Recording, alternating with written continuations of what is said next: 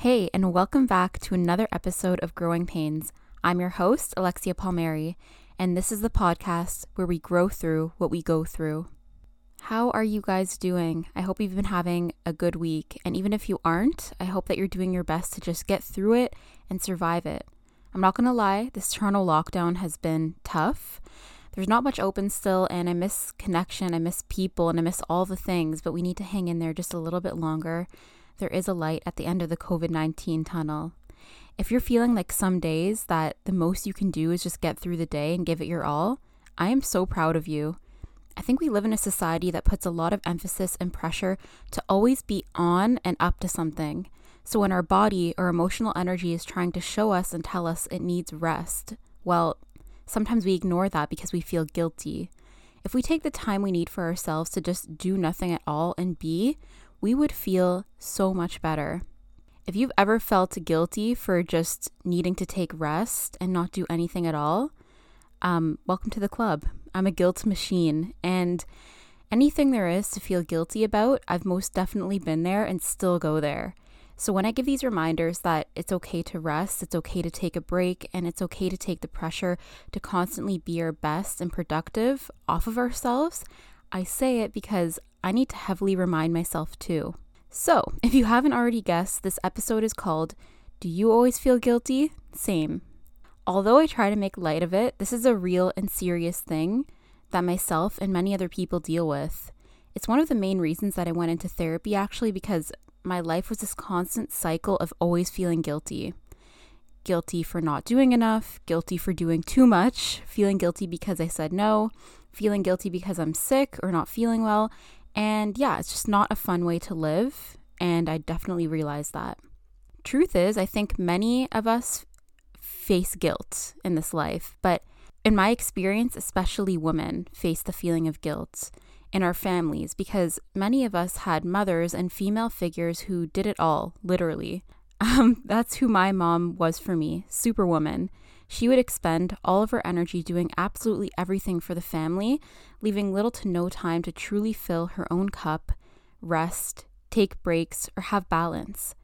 I think many of us grow up watching this, absorbing this, and learning this as though this is the way to be as women. One of the main reasons that I do love social media is because I feel as though that stigma of needing to do it all and always be productive is finally crashing down, and thank God for that. More and more awareness and education is becoming available about setting boundaries, saying no, prioritizing our mental health, and speaking up if we're not okay. For the longest time, I would legitimately feel guilty for even having bad days. I would seriously think like, oh, I don't have it as bad as other people, so how can I feel drained, sad, or complain? Pause. To whoever's listening to this right now, if this is you too, please, please, please don't ever feel guilty for being sad or having a bad day. Your feelings are completely valid. To be honest, I wanted to talk about this because some of my topics on the podcast are going to be dealing and talking about things that I'm still currently going through. And truthfully, I don't have all the answers, and I certainly don't have the perfect recipe to get rid of guilt, because I think that genuinely looks different for everyone. What I can say, though, is that my experience with it has definitely been difficult, but I'm learning a lot about where this guilt has come from, which I mentioned a bit earlier, and what I can do about it now. One of the main things I've been working on is not feeling guilty for filling my own cup first. And what this means is that I try to remove any negative self-talk or become more aware of the thoughts that come up and tell me I should feel guilty for putting myself first. What I've realized is that I can't show up for other people if I don't show up for myself.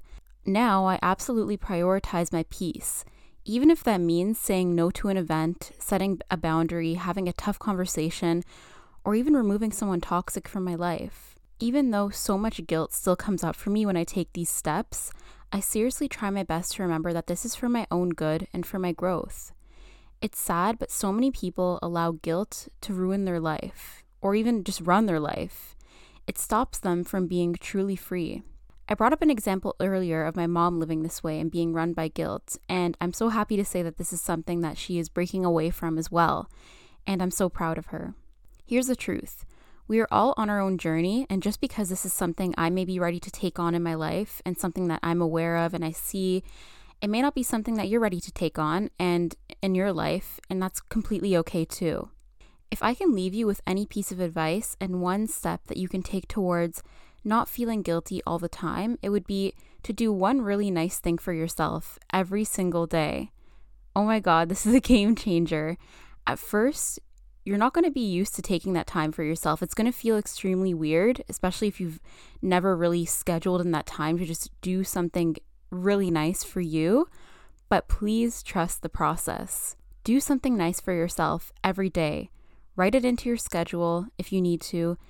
Something that I love to do for myself personally without feeling any guilt is taking the time to cook or bake something delicious. And I don't care if it takes me up to 2 hours. That time is for me and it makes me happy.